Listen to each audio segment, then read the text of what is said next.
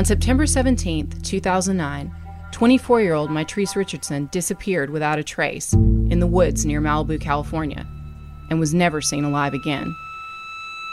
I'm Katherine Townsend, host of the podcast Hell and Gone. We're going to try to find out what really happened to Mitrice Richardson. School of Humans and iHeartRadio present Hell and Gone Season 3. Listen to Hell and Gone on the iHeartRadio app, Apple Podcasts, or wherever you get your podcasts.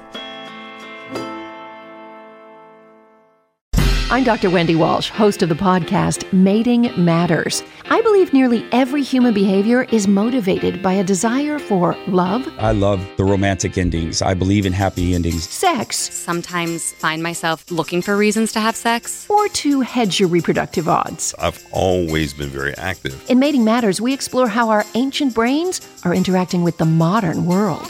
Listen to Mating Matters on the iHeartRadio app, Apple Podcasts, or wherever you listen to your podcasts. For the week of Thursday, May 20th, as the United States and the rest of the world continue the war on COVID-19, has President Trump declared war on inspectors general? With Joe Biden continuing to hunker down in his basement, is his vice presidential pick more important than ever? And finally, has everyone taken their hydroxychloroquine today? Has a lack of consistent messaging and a propensity to politicize everything led some Americans to choose the advice they follow based on their political party? For Politicon, I'm Clay Aiken. Stephanie Miller is one of the top-rated radio hosts on SiriusXM and one of the most outspoken progressives in America.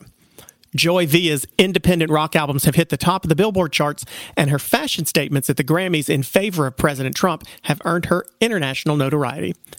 Carrie Sheffield has written for almost every media outlet in America, from HuffPost to the Daily Caller, from the Wall Street Journal to the New York Times. She's currently the White House correspondent for Just the News. And Anthony Atamanuik's spot-on impersonation of Donald Trump has won him legions of fans through his nationwide Trump versus Bernie tour, his acclaimed comedy albums, and his Comedy Central program, The President Show. They are all joining the Politicon podcast family this week to answer all of those questions, and one of them might even know the answer to, how the heck are we going to get along? Joy, hello. Hi. Anthony, hello. Hey, Stephanie, Clay, hello. how are you? I'm Clay. I'm good. How are y'all? What have you been up to? Good. How's everyone handling the quarantine? What have you been doing? Anthony, you've got a new podcast, right? I have a new podcast, Coffee with Tony. We actually just interviewed Stephanie Kelton, who was, the economist who came up with MMT and worked for the Bernie Sanders campaign. So that's out. I was in the middle of a tour, actually, and I visited every COVID city that as COVID was hitting, I would leave that city. So who knows? Maybe I was maybe I was patient zero. Fault. Maybe you've been spreading it around. I think that was my fault. We started in Seattle, the Sexy Liberal Tour. It was my fault, Tony. Sorry.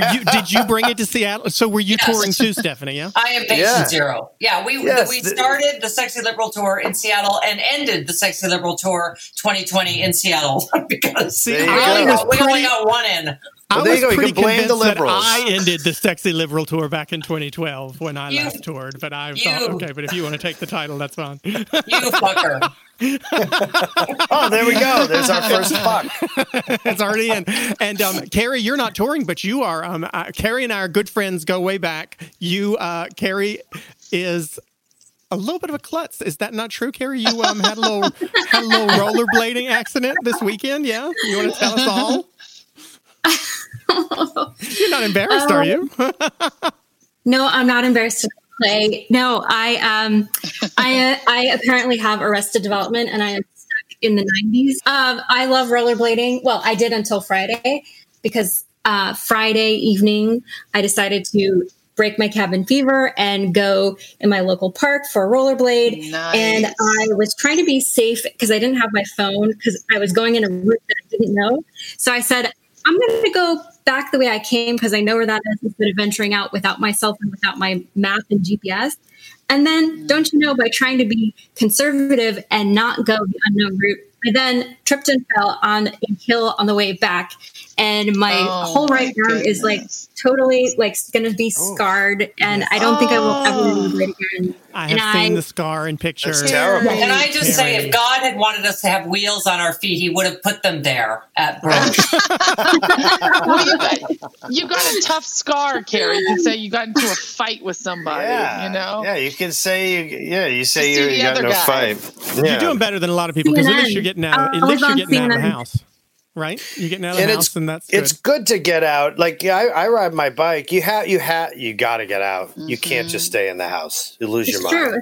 What about you, Joy? What have you been up to? Well, it's so nice to meet you, Clay. I've always been on Bold TV, and I always miss you on there. I'm always I'm very missable. Yeah. But you're lucky to have missed me, don't worry. No. But being a fellow singer in politics is kind of a weird crossover, right? Where there's not many of us out there. But I'm actually writing a book. I'm writing a book for, I've used this quarantine to pivot because usually I do a lot of speaking engagements and, everything's on lockdown. I'm in lovely Los Angeles, so people were jerks before. Now they're even more jerky out here. It's a good time. Hey, being locked down is a good time to be nice and zen and hopefully not have writer's block, right? That's a good thing. Lots of yoga, lots of book writing. It'll be out July 4th, actually. Now, LA is a little bit different. I was talking to the producers of the podcast earlier today who are all based in LA. I'm in North Carolina. Anthony, you're in LA. Is that right? So Stephanie, where are you? No, I'm in New York City. I'm right in the epicenter. Epicenter. But, I would imagine LA and New York both have a similar sort of vibe because they're both big cities with lots of cases. And so I imagine New York is incredible. I mean, I lived there for years. I imagine it's very eerie being quiet. I know that LA people are still lining up outside the Trader Joe's and there's an eeriness. I don't see it that much in North Carolina, at least because where I live, it's pretty quiet anyway. And so it's not like there's much difference. I see some people going, I do go to the grocery store. I wear my mask. There are lots of people who aren't wearing the masks in North Carolina. I think that's Is great. that a thing in New York and LA too? I have a technique for that. I think that's great. I'm in LA, and I'm grateful that we have more spacing than in New York. That you can distance, I think, more easily. But I have a. This is me when I'm on the hiking trail and someone does not have a mask. I just go. And so that was not my dog. That was me. But Joy, I want to bring Joy. I got to come back to you because I said people are not wearing the mask, and you said that you think that's great. Explain that to me. Yeah. Well, I believe. Well, I'd like to hear the statistics. I mean, I was on a White House call this morning with the president. He did say that we've reduced fatalities by 15% less since last week, and Dr. Burke said this. And great. Are we still number one in the world? And 50%. Was I heckling? Sorry. Yeah. And by the way, let's talk about mortality rates as opposed to. Will someone let Joy answer the question for the love of God? Everybody's just so hyper. I'm the most polite liberal. I was waiting for Joy to finish. No one has spoken to anyone else all week. We've all been stuck inside. No one's spoken. I'm so excited. Okay, Joy was explaining your mask thoughts. Sorry, you said the president and I threw up. I apologize. Go ahead. You might want to get something for that. But anyways, fatalities are going down. So things seem to be getting better. And I can say that I was in Big Bear this weekend, and in San Bernardino County, they don't require you to wear a mask. It's up to you. So when you go into stores, the people who work there are wearing masks, and they serve you, and they let you eat outside. But it's not mandatory. And I tell you, it was so beautiful and so nice. Everyone was socially distant. We're keeping our social distance because if you want to wear a mask, you can. But all this enforced, we're going to be wearing masks, we're going to do this, and people wearing gloves. What is it actually doing? I want to see the actual statistics before they keep taking our rights away. They have them in Singapore and elsewhere. Singapore is a totally different place. Places who have a culture of wearing masks. I mean, Sweden, which Fox News cites all the time now, has the highest per capita. Right, they have the highest per capita death rate now. That's not true. Excuse me, I have the story right in front of me. Would you like me to read from it? It's true. Yeah. Anthony, are you as the person who's? I'll say as the person who lives in the highest death rate. But I'm saying. Well, hold on. I think that the issue here is one. I'm going to try to be the unifier here in a way, which is to say. I think that the problem is that what we're looking at is three different factors. The first factor is the approach at the beginning of the pandemic that was confused and was not, besides, let's say, the China shutdown, which I don't know what effect that really had, the confusion and the lack of coordinated response from the federal down to the state level has led us to this place of having things that are subjective as opposed to objective. And as someone who lives in a New York neighborhood where 20,000 people have died in my borough, and getting off the phone with my mother-in-law, who says that I'll give you a very easy, actual real-world case. There are 6 people on the corner of my mother-in-law's block who are all socially distanced, stayed inside, go out for walks with masks on. And then there are a bunch of Russians who now live all around that neighborhood because they all immigrated there and they want to stay out and be out and hang out and smoke cigarettes and all that. And they all have COVID. They've all tested positive for COVID. Half of them are sick. Half of them are in the hospital. And the people who have stayed inside and worn masks, like my father-in-law, who's 77 years old and has diabetes. So the question is I can understand your perspective, Joy, in the sense of I feel that perspective sometimes too when I'm out biking. Sure. Why am I wearing this mask? Okay. But the thing I do want to implore anybody to think about is the idea of the part of it which is scientific and not a belief system. It's a scientific system, which is you could carry this and you could inadvertently infect and kill somebody. There is 1 in 4 who have coronavirus who have no symptoms, who are asymptomatic. Exactly. And so that's all I'm putting out there. Right? And nobody wants other people to die. Yes. But Tony, there's definitely a portion of the population who are older, who are weaker, who should be protected, who absolutely should be. But people in their 30s, people have genetic backgrounds, but they're not all healthy. Healthy people, children. Let me get my girl in here. Let me get my girl Carrie in here real quick because I want to ask Carrie. One of the things Anthony mentioned was the start of the pandemic and how there was some confusion and then now where we're in a place where we've got subjective information and not necessarily objective information. There's so obviously we had the president admit, confess, tell us, announce, whatever you want to say, Monday that he had been taking, what you call it, hydroxychloroquine. He's having gin and tonic. So Carrie, hydroxychloroquine, right? Yes, there it is. I had to look it up. Yes. So, Carrie, what are your feelings about the president of the United States? Sort of giving that sort of medical advice, despite the fact that some of the experts around him have said, be careful on that. And maybe even more concerned for some people is, we hire and pay the Secret Service to protect the president at all costs. I mean, if there's an attack and he's got to go to a secure location, his feet might touch the ground on the way there, but he's going whether he wants to or not.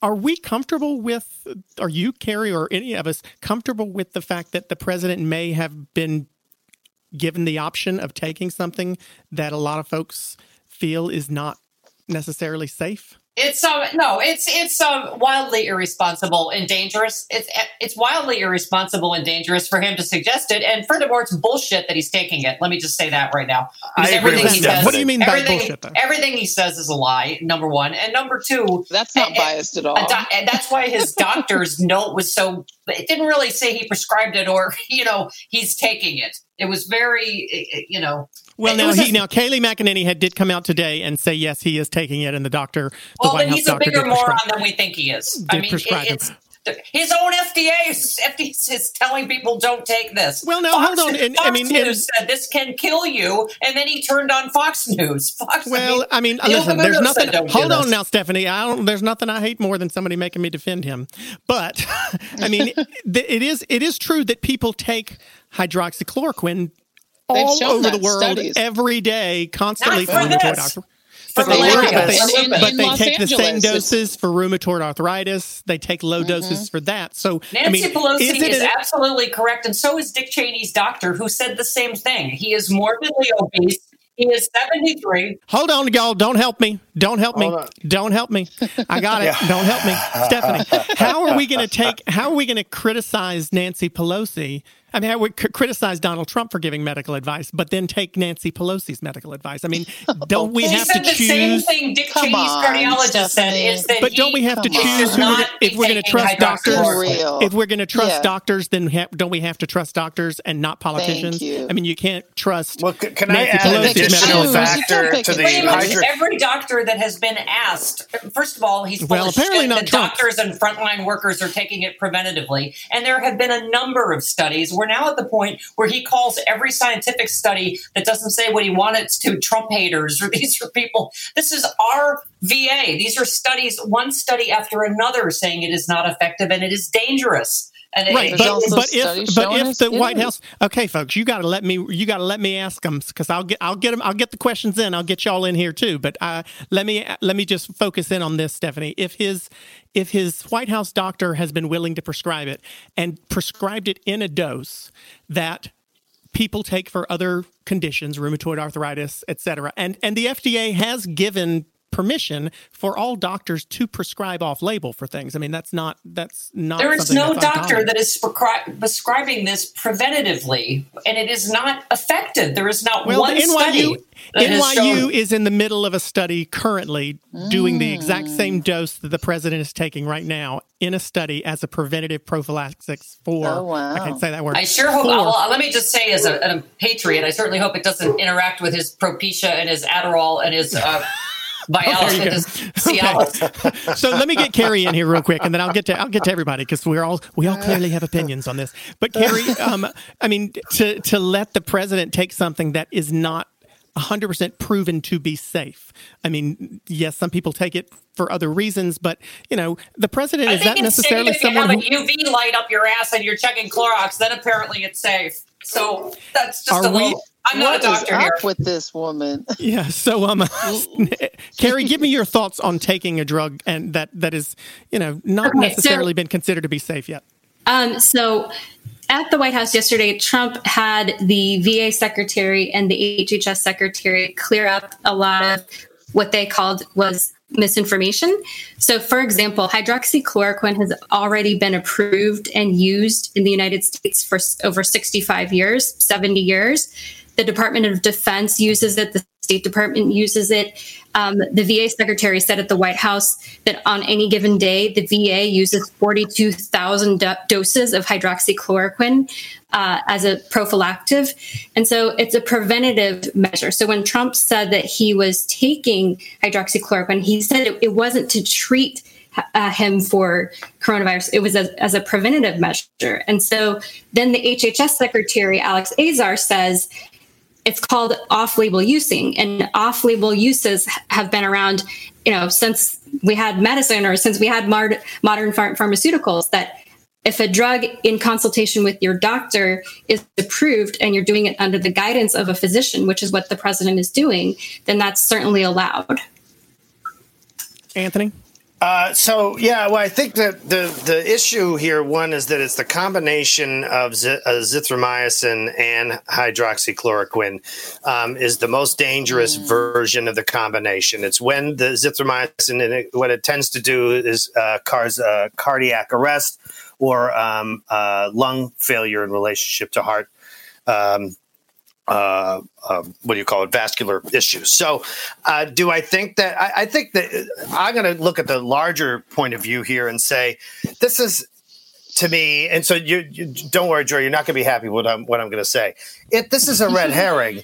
It's just a fucking red herring. All this shit is just garbage. And here's why. Because I will say, as playing him for years, feeling like I have a special connection inside his head, and maybe living in Queens or whatever it is that this is a different game for him. I guarantee you every day, his objective is, how do I get this thing straight enough so that everyone stops focusing on it? Because there's an election, we need the economy to get back, and I need to stay president. That is the only thing that's going on. And every other focus that's happening, is he concerned? You think, honestly, and I'll tell you, even if you're a supporter of his, and I'm not even saying it, I'm not even saying it, let's say, negatively. Do you really think he does more than he binge watches cable? binge watches cable television and figures out how to. He's like a gambler at the track. The horse races have stopped because a horse's leg broke on the track, and he's like, how do we drag that dead horse off the track and get going again? That's all that matters to him. Okay, because this is a man whose objective is a much larger objective. I mean, this is part of the whole Obamagate thing that's occurring now, which is that this is about him correcting old grievances. Everything is a personal journey that is his narrative, and we're all living in his movie, and we're all living it. We are taking the bait and living his movie. And the truth of the matter is that this virus and whatever this pandemic is and whatever comes down the line, someday, as I did in my last special, he will be gone. 6 feet under and gone. Are we still, and I'm not saying, yes, but I'm saying that when that happens, all the problems we're dealing with, the systemic failures of the system prior to Trump and the failures that occur now still have to be addressed. And no party has truly, really addressed that. You either have one corporatist party that wants to figure out how to get us back into bleeding us out just enough so that we pay money into systems that have no value, or another party that basically tells you that you should be getting a little bit more of a rebate and we'll screw you the other way, but we don't use no lube. So those are our two options. I want to wrap this up because and move to another topic, and I'm going to go to you first, Joey, with it because but I want to. I say here, Tony, and he was distracting from Dr. Bright's testimony, who said this is dangerous and should not be prescribed. That whole thing that I said a second ago about wanting to wrap this up, that means be quiet, everybody. I'm moving on. Right. So. I guess we should listen to doctors, but not Dr. Bright. We're just kindergartners here, Clay. I will say, I swear to God, I'm going to mute somebody's microphone in a minute. I just shot a spitball in your eye. So I will say this. I got to say, Stephanie, you and Anthony both are sort of. I'm a progressive. I am a Democrat. I own my bias on this show. But I'll say that I feel like over all the weeks we've done this show, something has kind of popped up amongst my own party members. And I got to say, I'm feeling the worst of it tonight from my Democratic brethren and sister. In that when there's a specific question in the past, I have noticed, and what has frustrated me, and Carrie can tell you firsthand because she and I have argued for years together, one of the things that frustrates me about Republicans is that often a specific question will get asked, and I feel personally that oftentimes Republicans will spin out of that question and talk about something completely entirely different.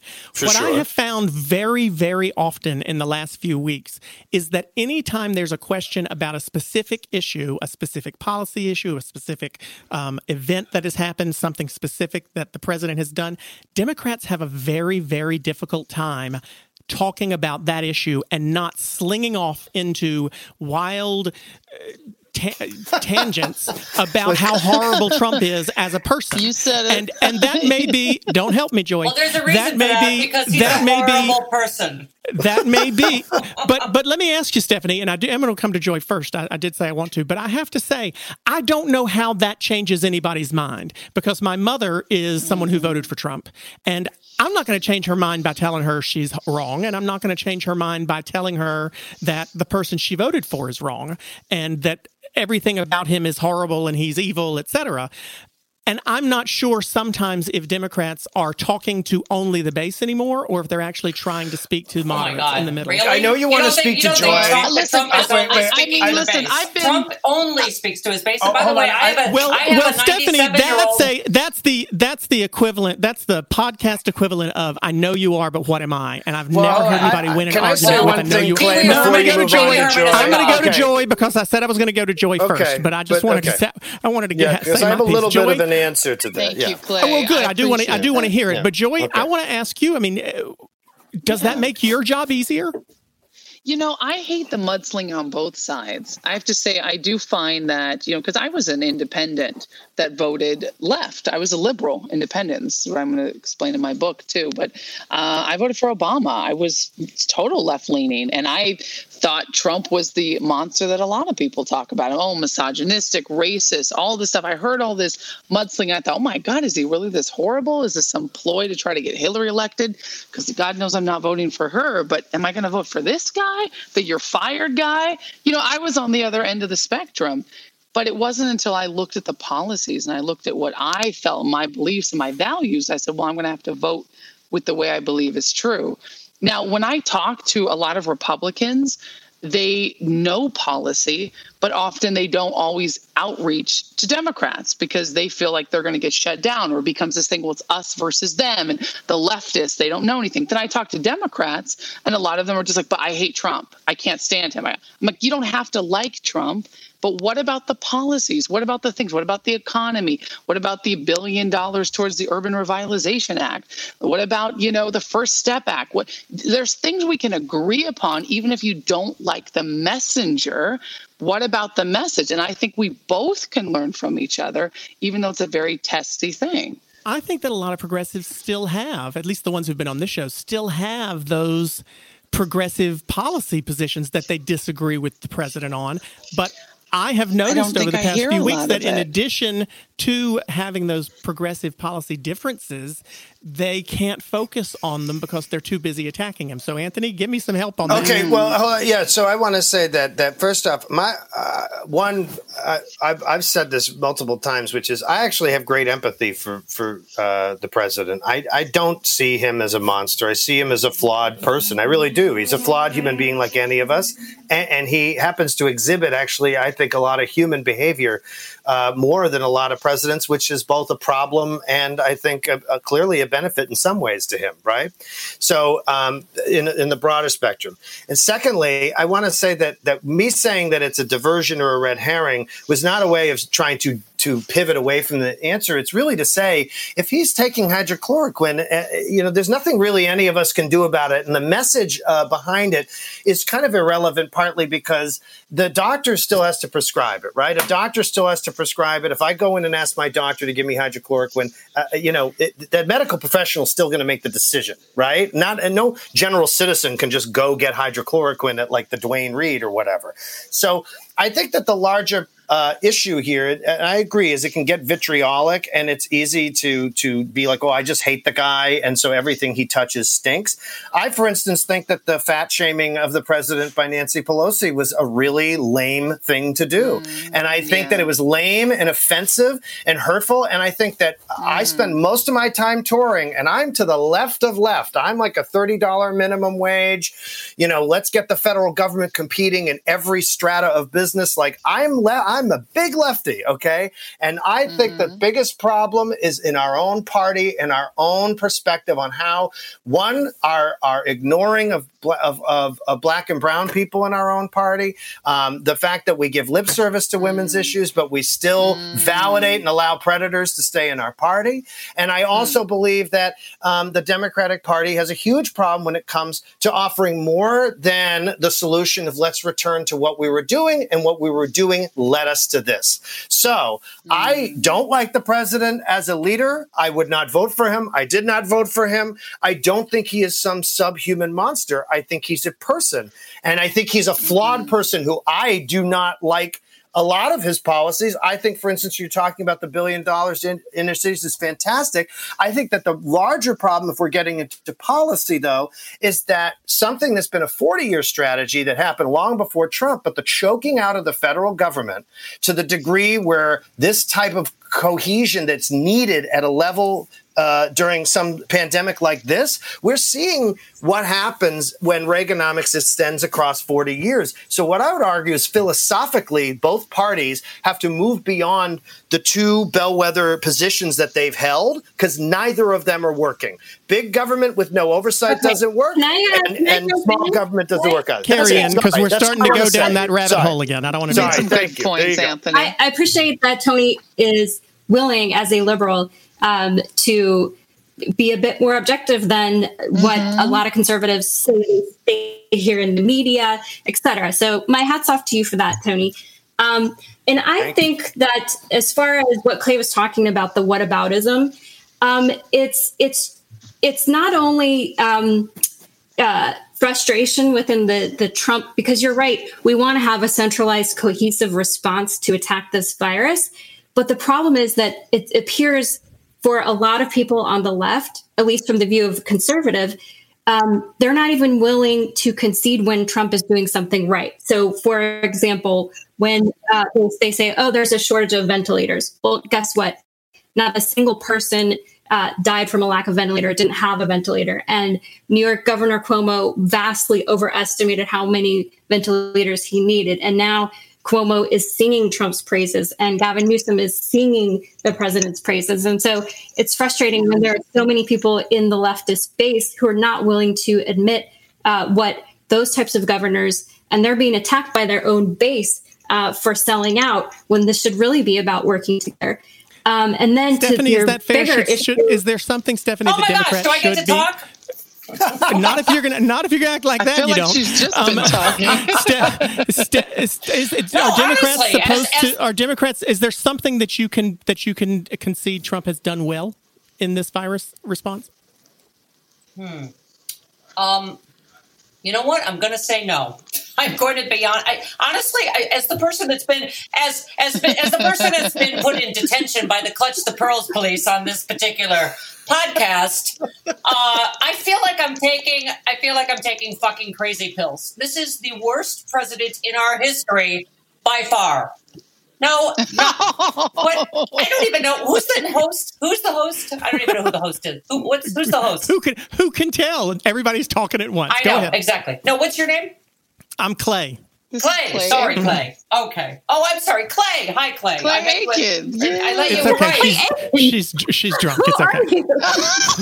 I am not drunk. I am sober, Clay. So entertaining. Okay. I honestly, at least I feel like the polling is proving me out to be correct. The American people agree with me. This is insane. Barack Obama is completely right. This is a complete chaotic disaster, his response to this. Are we kidding here? Are we really having a discussion about 95 million people dead and 40 million people out of work? And we're discussing whether we think how good a job he's doing?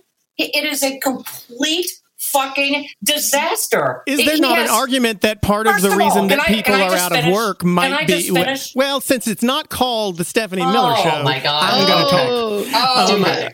So is it not possible that maybe some of the reason that so many people are continuing to be out of work, and I'm not making this argument, I'm trying to see the other side, is that we haven't reopened.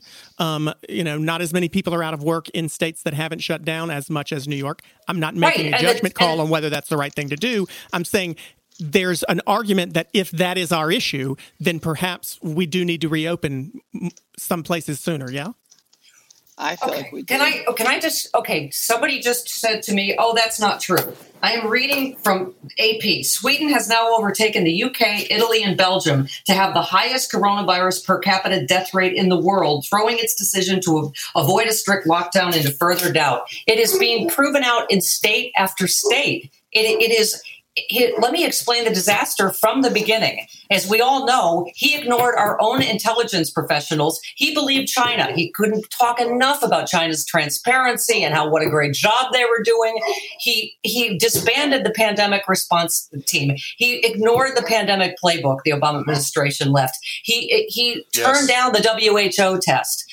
So the CDC test then was late and broken. His China ban still let 400,000 people in, and it was late, and the disease was already here. And as Tony knows, in New York, they've already tracked it that most of it came in from Europe. Anyway. Thank you. These are true points, Carrie. This is what she's saying is not Stephanie inaccurate. Just said was what she's saying is not inaccurate. True. Don't help me, Anthony. Everything she's saying is accurate. What she said about Sweden is true. What she said about Sweden is true. What she said about the virus actually coming into the U.S. from Europe, not from Asia, is also true. And these are backed up by facts, not just by speculation. So how do you respond to what she said when you can't debate the facts? Okay, well, first of all, she said 400,000 people, and it was only 40,000, and the vast majority of those people were U.S. citizens, and the Constitution depends on would not when you're talking about. And there were so many loopholes. 10 times orders of magnitude from the reality. Any came in from 40,000? I don't know where you're getting the death rate, but I'm looking at the Johns Hopkins University Medicine Coronavirus Resource Center mortality rates, and the deaths per 100,000 capita for Sweden is actually lower than France, Italy, the United Kingdom, Spain, and Belgium. And the United States is actually better than all of those countries. Are we doing worse by far than any country in the world? Are we doing worse by far? No, we are not. We are actually the only major country, according to Johns Hopkins, per death per 100,000, the only country is Switzerland that is superior to us. The observed case to fatality ratio, according to the Johns Hopkins University Medicine mortality ratio, the United States is superior to Switzerland, Ireland, Spain, Sweden, Netherlands, United Kingdom, Italy, France, Belgium, which means that our death rate, which means our ability to treat this virus is superior to the vast majority of Europe. And the reality is also that when January 23rd, any graph around the world, isn't this discussion though a little sort of bizarre? Wait, this discussion's a little bizarre. Hold on. Stephanie attacked the administration's entire response to this, so I think it's important to look at the timeline. So January 23rd was the very first time that the intelligence community briefed President Trump for the very first time. Before that, it was China who was suppressing its information. China said that there were no deaths outside of China at that time. So there were no deaths in the United States at the time that Trump put the travel ban in place. And then you have Fauci, you have... We had the first death here in California in January. I still think that this discussion, this discussion makes no sense because for this reason, you're talking about information that you're inciting it. You're saying that it was wonky information. So we don't know when the deaths started in the United States. We don't know when it transmitted from China. I was in Europe in December and I knew about the virus in China. I mean, I'm not the president. I'm not an intelligence agency. So I don't think that, and the other thing is we don't have a testing rate yet that can really be determinative of exactly what the contact tracing or what the level of actual infection is. In New York, they just opened up 23 new testing centers. It's been 2.5 months. Right. And so as much as we lionize Cuomo, I mean, let's face it, New York in some ways is a grotesque failure because Cuomo cut all sorts of medical programs prior to this pandemic. And we were late to the response. I have no problem criticizing people in my area, but I cannot also allow us to cite things that as stone cold fact when they're wishy-washy. We don't, and we're never going to be able to know at this point, right? We're never going to know. And I think that's really the big. I think that's the big issue, that we don't have the testing in place, and we don't have. And I think both sides tend to agree with that. We don't have a lot of testing in place. We need more. We don't have. We have it coming, but we don't have it now, which has really caused a lot of confusion. There's Clay, we are 32nd behind Belarus in testing. I'm not. I believe you. I'm making the argument for you at this point because I say we need. Honey, you just learned my damn name, so no, you can't say anything. Give it a second. Let me say that. Stephanie, shut up. Hey, Stephanie, do you remember when you asked at the beginning of this episode of the podcast, if we can cuss? The answer is yes. Shut the fuck up. Let me move on. Oh, indeed. My goodness. What a Southern boy you are. So I want to move on to, Lord, as if there's anything that could be any more combative than coronavirus and Trump. I knew they were going to kill him. Police and FBI. This is Fight Night, a new podcast from iHeartRadio. This is the story about two guys from opposite sides of the street. A hustler blamed for robbing the most dangerous gangsters in the country. This is like issuing a death warrant for me for something that I don't even know anything about. And the cop who tried to save his life. They thought he had robbed the deadliest man in this country. Guys who would not hesitate to blow your head off. In 1970, Muhammad Ali triumphantly returned to the ring. At the hustlers' party that followed, gangsters from around the country were robbed of $1 million. This story from Atlanta, Georgia, has been reported for 50 years. But now, for the first time, you're going to hear what really happened from the people who lived it. Listen and follow Fight Night on the iHeartRadio app, Apple Podcasts, or wherever you listen to podcasts. 13 Days of Halloween. A remote hotel. This, my friend, is Hawthorne Manor. the most unusual guests. They sound like someone you trust. Trick or treat! No, sweetie, don't touch it. Don't look at it. A tour guide that can't be trusted. Was it luck or fate that placed you here? We'll never know. And the newest arrival is you. Why are you here again?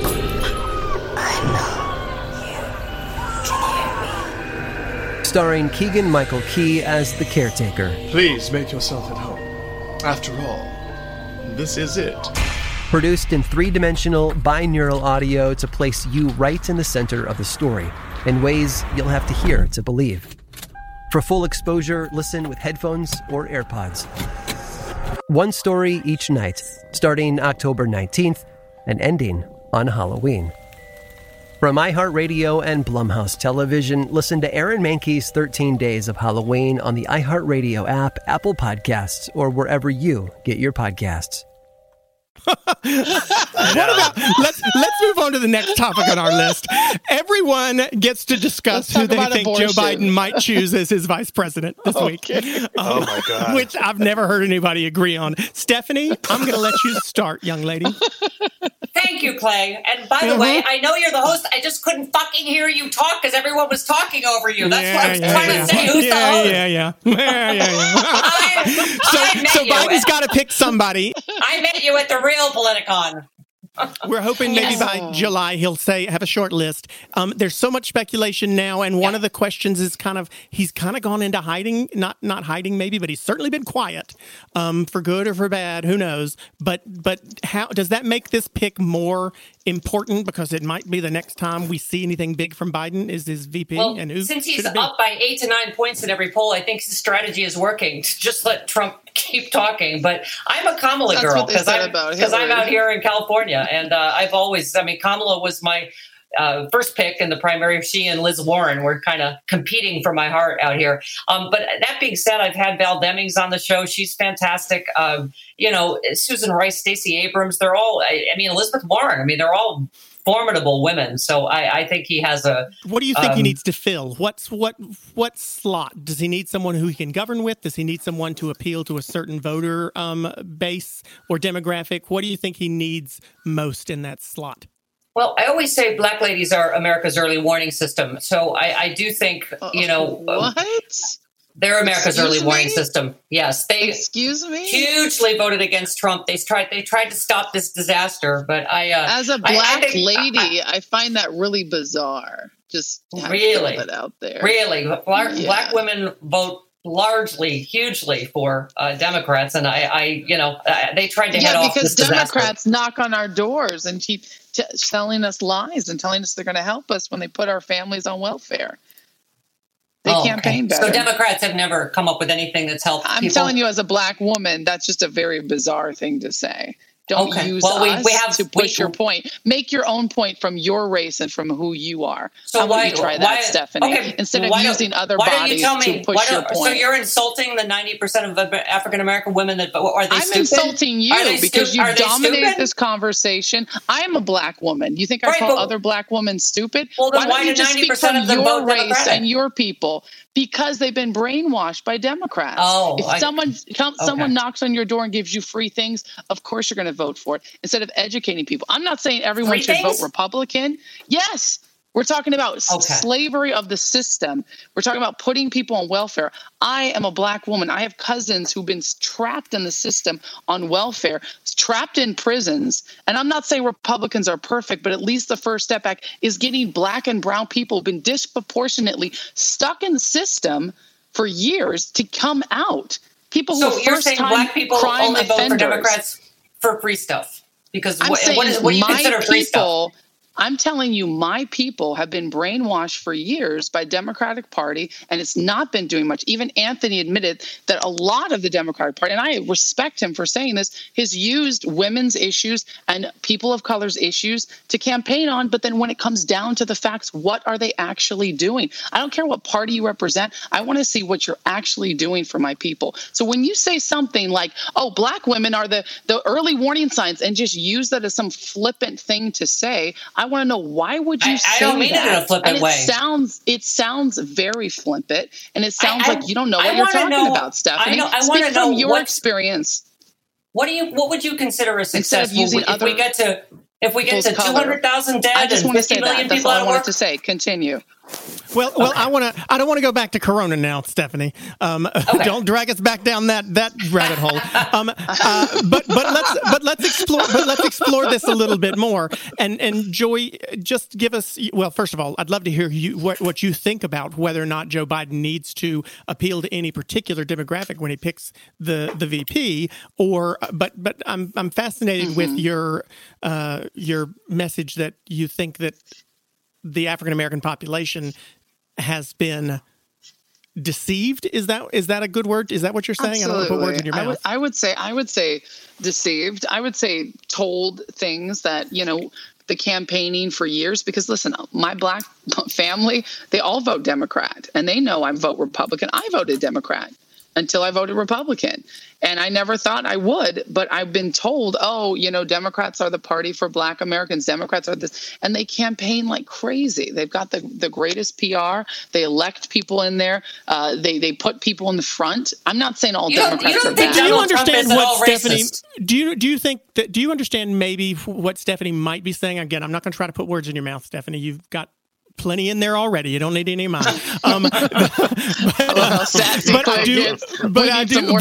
do want to kind of clarify what you're saying, because it could sound as if though you are saying that a lot of Black voters have wool over their eyes and are voting ignorantly. And I don't think that's what you're trying to say, but I think that maybe what Stephanie might be hearing, and it kind of sounds that way to me a little bit. I can't imagine that's what you're saying. That's not what I'm saying. No, of course not. But I'm saying that I voted Democrat, and a lot of my friends and family who are Black voted Democrat until they didn't, because they thought that this is what the party is doing for us. And I say that a lot of Democrats have told us one thing and not did what they said they would do.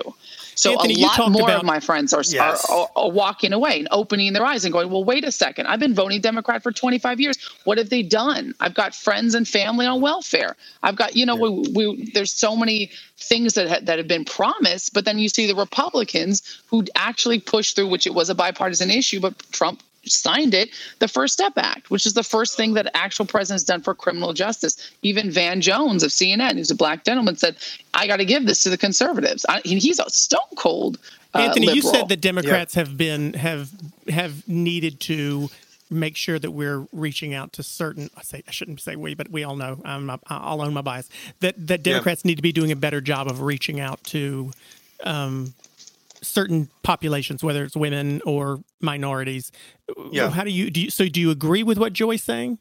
I would say it's interesting because my belief and sort of the work that I do in comedy in terms of speaking to the people who already agree with me and not wanting to get clapter, right, but to force them to have to dig deeper into their belief system and how they participate in it is not an endorsement to me of the thinking of the right. I mean, the right, which is born out of the John Birch Society, born out of a lot of ways of the transition from Southern Democrats into Republicans, the power of the large, massive white churches that was co-opted in the 1980s in the response to the Black churches primarily supporting Democratic candidates in the 60s and 70s. This has been a battle, but it's been a battle of two white-dominated parties that have been trading in different ways on race for decades. So I would just not take my comments to be some endorsement of the other side. I just think everyone plays in the mud, and I don't think anyone really considers the Black point of view, the Black woman's point of view, the Latinx point of view in this country.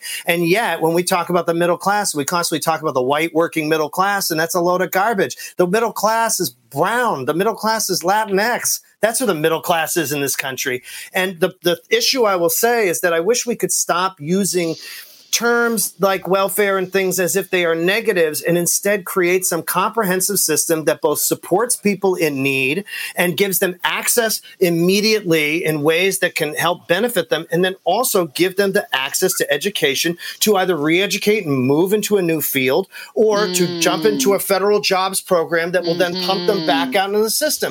These are ideas we all agree on. These are ideas that there's no person who doesn't think that's a good idea. And so my issue Clay, can I just jump in because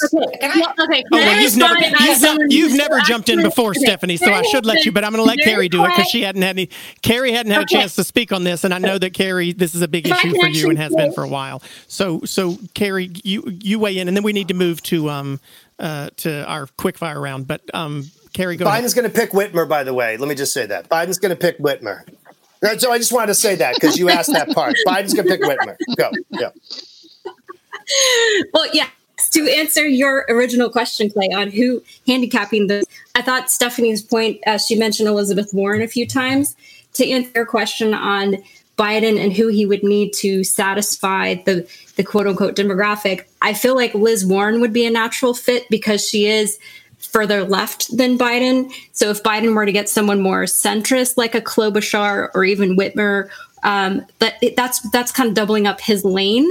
And I think the Democratic Party is still very fractured. I mean, you and I were talking earlier this week, Clay, about a poll that my organization, justthenews.com, where we partner with Scott Rasmussen, the pollster, and he found that 28% of Democrats, they don't want Biden to be the nominee, or they think that he won't be the nominee in the end. But what did I tell you when you sent me that? What did I tell you when you sent me that? I told you that those are the same number of people who didn't want Hillary to be the nominee, and less people than didn't want Trump to be the nominee in 2016. So I mean, it happens that way every year. I want to move on. I want to move on to our quickfire round. We take questions from the audience. You can send them to us on Instagram or Twitter @Politicon, or you can email them to podcasts@politicon.com. We take questions from the audience. You send them to us. We put them directly to the guest for you.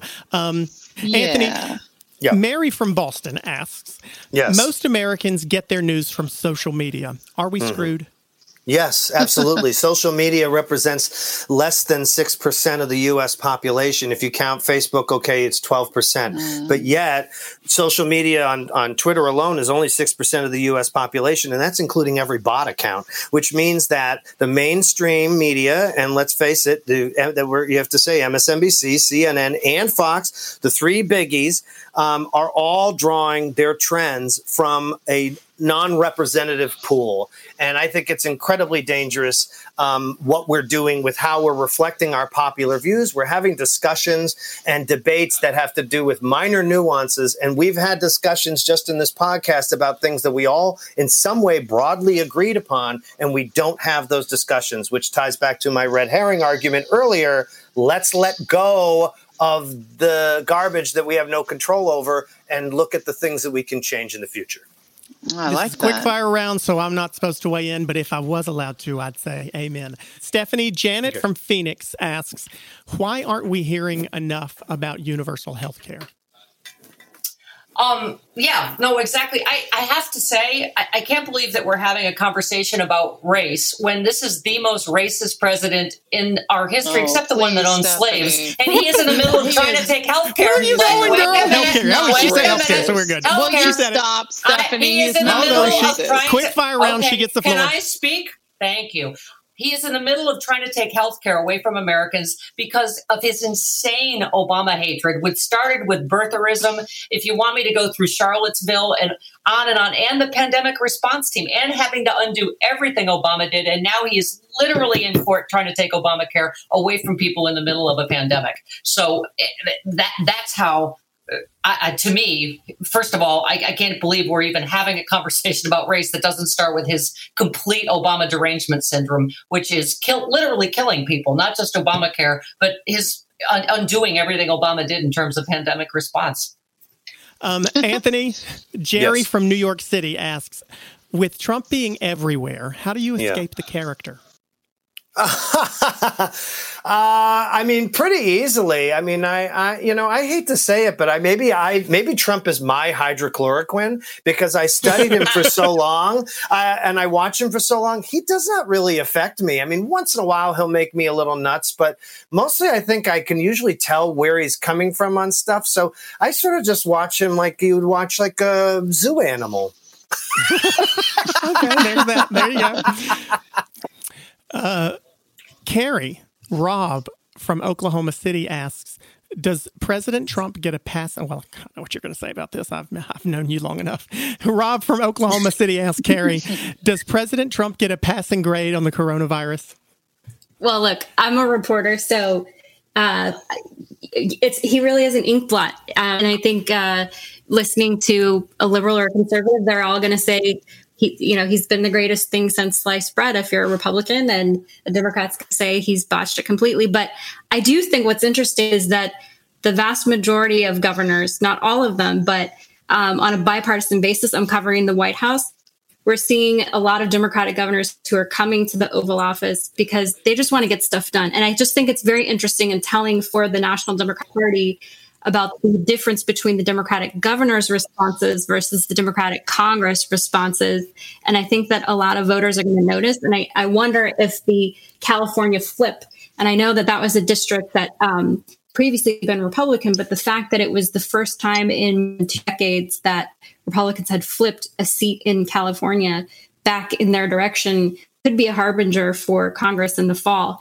And then just looking at Gallup polling, Trump coronavirus response, the polling is in his favor. So, I mean, time will tell. I like everyone believes, one death is too many. So it's something that we can't take lightly or be flippant about. But I do think that the reason why Trump has such strong support, 96% within the Republican Party, is because they see in him as someone who's really not going to let the media push him around when it comes to these types of headlines. For example, in the Washington Post, the Trump campaign's office sent out a notice saying, look, the Washington Post can't make up its mind about whether Trump is incompetent when it comes to testing per capita compared to South Korea, because they were, screaming and complaining. The Washington Post was that the U.S. was so far behind South Korea per capita in testing, and then hits the acceleration and blows South Korea out of the water.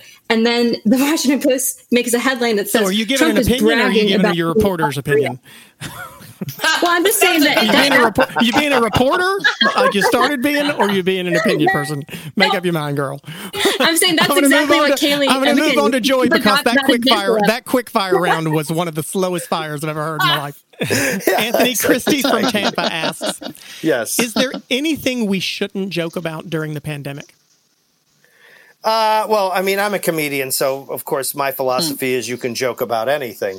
But there's always a consequence to your joke. It's like free speech. You have the ability to have free speech, but people have the free ability to respond to that speech. So we have this misperception that in comedy or in free speech, you're allowed to just say whatever you want with no consequences, and that makes zero sense. So, yeah, you could joke about what you want, but you better be prepared to pay the piper.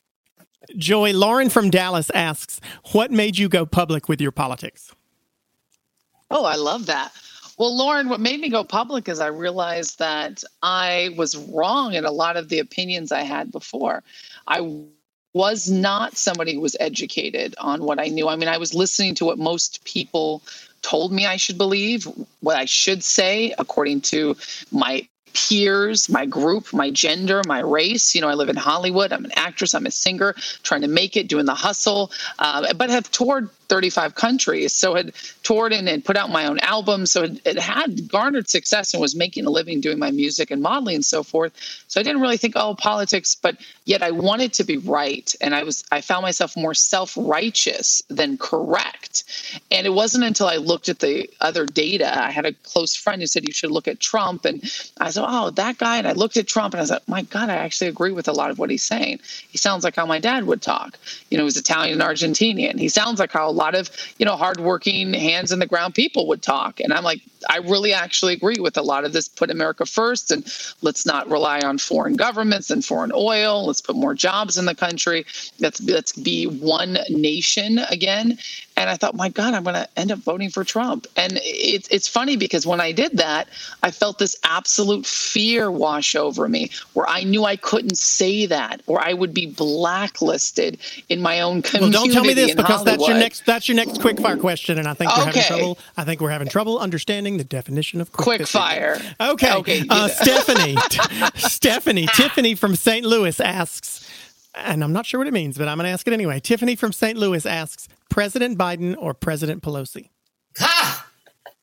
Well, a girl can always dream that there might be an impeachment or a 25th Amendment because more people die every day that he's president. So I'm going to go with President Pelosi as my first choice and then President Biden if I have to wait 6 months. But either way, it's going to happen. Oh, God, that was horrible. But okay, I'll give it to you. Carrie, say the words quick fire for me. Quick fire. Okay, let's try it. Tony from Baltimore asks, will Biden bring out minority voters who stayed home for Hillary? He brought them out in South Carolina in the primary. But the question is I think the reason that happened was because it looked like Bernie was going to win. And the more responsible kind of older generation of Black voters, how they perceived it, they wanted to put a stop to the socialism question. So that's what's so interesting is that I think that a lot of Black voters were very motivated against Bernie. I don't know if they're going to be as motivated against Trump because they didn't really show up in 2016 as much as they showed up for Obama. Okay. Joy. Yes. I'm going to skip that other one. I'm going to do this one. Joy. Ben from Nashville asks, could the Democrats ever win you back? No, they can't. I know too much now. I would love to know Democrat friends. I have many friends who vote Democrat, and sometimes we just don't talk politics. But, well, if they became more like JFK, honestly, I feel like he would be considered conservative now. I think he was one of the greatest presidents. Yes. He would be. And so Eisenhower would be a Democrat. Right, right. So Stephanie, with JFK, yes. Stephanie, tell us how we can hear your show. You're on Sirius. Tell us how we can hear you while we're in quarantine. I'm on, and I know that I'm going to be on the top of these gals' lists. I'm going to listen to you just so I can stream at my radio, girl. Well, there's 6 million listeners, so you can join the club. It's Sirius XM stations around the country. I'm on wherever you get on the iHeart app, on the TuneIn app, Free Speech TVs in 40 million homes. And we're about to start the Stephanie Miller Sexy Liberal virtual tour, which will go on sale this week because we obviously had to stop the live tour, which we were selling out all over the country, and we had. You might need to teach me how to be able to. You might need to teach me how to be able to perform without theaters being open. So Sirius XM, what time and what channel? On 9 to noon Eastern and 6 to 9 a.m. Pacific, Monday through Friday. And we also have Stephanie Miller's Happy Hour, which I'd love to have you on. I know who you are. I just couldn't hear you over all the Trumpers on this podcast. I feel like I've had enough Happy Hour tonight. I don't even drink, but I'm going to start it after this is all over with. I don't either now. Carrie, you're writing, you're White House correspondent for Just the News. You just put up a brand new breaking news story just before we started recording, which was Wednesday night. But this will be out on Thursday. Tell people what you just wrote about. Yeah, so the Trump campaign is officially announced that it's creating a competitor to ABC's The View, and it's called The Right View, and it's going to be co-hosted by 4 ladies, an African-American, 2 Latinas, and Lara Trump, who is the president's daughter-in-law, and it's Kimberly Guilfoyle, whose mother is Puerto Rican, her father's Irish, and she's dating the president's son. Are you giving me all their bios now? Is that? Well, if you want to know, okay, whatever. Just check it out. It's called The Right View. It's launching tonight, Wednesday, retroactively to yesterday, if this podcast is coming out. But it'll be really interesting. And Clay, I know you've been a friend of The View, so. Are you going to go on this show? Can I? I'm going to take a hard pass on that. Thank you very much. A hard pass on that. Honey, don't be scared. But I still love you, Carrie, and I love you, Joy, too. You've been a delight. Tell people where we can hear you and find you and read all about what are your opinions on Twitter and all that jazz. Absolutely. You can go to joyvilla.com. So singer, songwriter, actress. I hit #1 on Billboard, and I talk a lot about politics, but I actually do a live Joy Villa show on my YouTube at Miss Joy Villa. It's MISS Joy Villa on YouTube every weekday at 9 a.m. Pacific Standard Time. You can chat with me live about all kinds of stuff, and I'll have my book coming out soon. Just go to joyvilla.com. Very nice. Anthony, where can we hear you? Where can we find you through while we're all stuck in quarantine or before our shutdowns are completely over? Oh, my God. Got a new podcast? How do we find it? You are trapped please go to Spotify, Apple, iTunes, Stitcher. It's called Coffee with Tony, the podcast. Yes, I've interviewed one of my friends twice already, but we're going to get more people. We're just getting off the ground. And you can follow me on Twitter at Tony Atamanuik, or, I guess watch me play video games on Twitch. Shatty Fatty. Those are my carrot. That's my thing. And we can see you in what we do in the shadows. You can catch me as Sean the neighbor in What We Do in the Shadows, or the Three Busy Debras. I love that show. What? Yeah, I'm Sean. I did the Superb Owl episode. I was the. Oh my God! You killed it. That was amazing. Yeah, I don't know if to be an actor or run for office, but Clay, I'll have to consult with you afterwards since you've already done both. I'll stay my ass inside. This quarantine is permanent for me. Okay. Oh no, that's you are awesome. The greatest. Can I say you're the greatest? You're the only way I can stomach Trump. You are the absolute greatest Trump ever. Thank you. I appreciate Stephanie, and I'm a fan. I gotta tell you, I'm a huge fan of Stephanie's, and I gotta tell you guys, Stephanie, man, I know she was cutting off or whatever, but man, you gotta listen to her show because Stephanie's got all the real points. I've been listening to her for years, so I love every person here. I'm just giving love to everyone here. Okay, and I just want to say it was really nice to talk with everybody here. No matter interrupting, not interrupting, all of it's wonderful, all at once. But I think it's really good, and I do think over time there's a possibility of understanding. We all actually have relatively similar goals, actually. Which is to make our lives better. So anyway, go on. Joy Villa, Carrie Sheffield, Anthony Atamanuik, and Stephanie Miller, thank you so much for being with us. We appreciate Thanks, it. Had so much fun. For you guys who are listening, download this, subscribe to it on all your subscribing podcasty places. You can email us your questions for next week's guest, who we'll announce shortly. You can do that at podcast@politicon.com. and on Instagram and Twitter at Politicon. And next week we've got, like I said, an exciting show, and we're going to try to figure out how the heck we're going to get along. 13 Days of Halloween. A remote hotel, the most unusual guests, a tour guide that can't be trusted. And the newest arrival is you. Why are you here again? They sound like someone you trust. I know. Starring Keegan-Michael Key as the caretaker. Please make yourself at home. After all, this is it. One story each night, starting October 19th and ending on Halloween. From iHeartRadio and Blumhouse Television, listen to Aaron Mahnke's 13 Days of Halloween on the iHeartRadio app, Apple Podcasts, or wherever you get your podcasts. After you listen to today's podcast, here's one to add to your playlist. I'm Christian O'Connell, and I've had this thought for a while. What if you took the world's funniest and most interesting people... Hello, I'm Ricky Gervais. Celeste Barber. Some people call me Beyonce. I'm Russell Brand. ...and asked them to share the stories behind their 3 most treasured items. No doubt about it, the guitar. I think I know the same chords now as I did when I was 14. From iHeartRadio, this is The Stuff of Legends. Add it to your playlist for free. Just search for Stuff of Legends in your podcast app.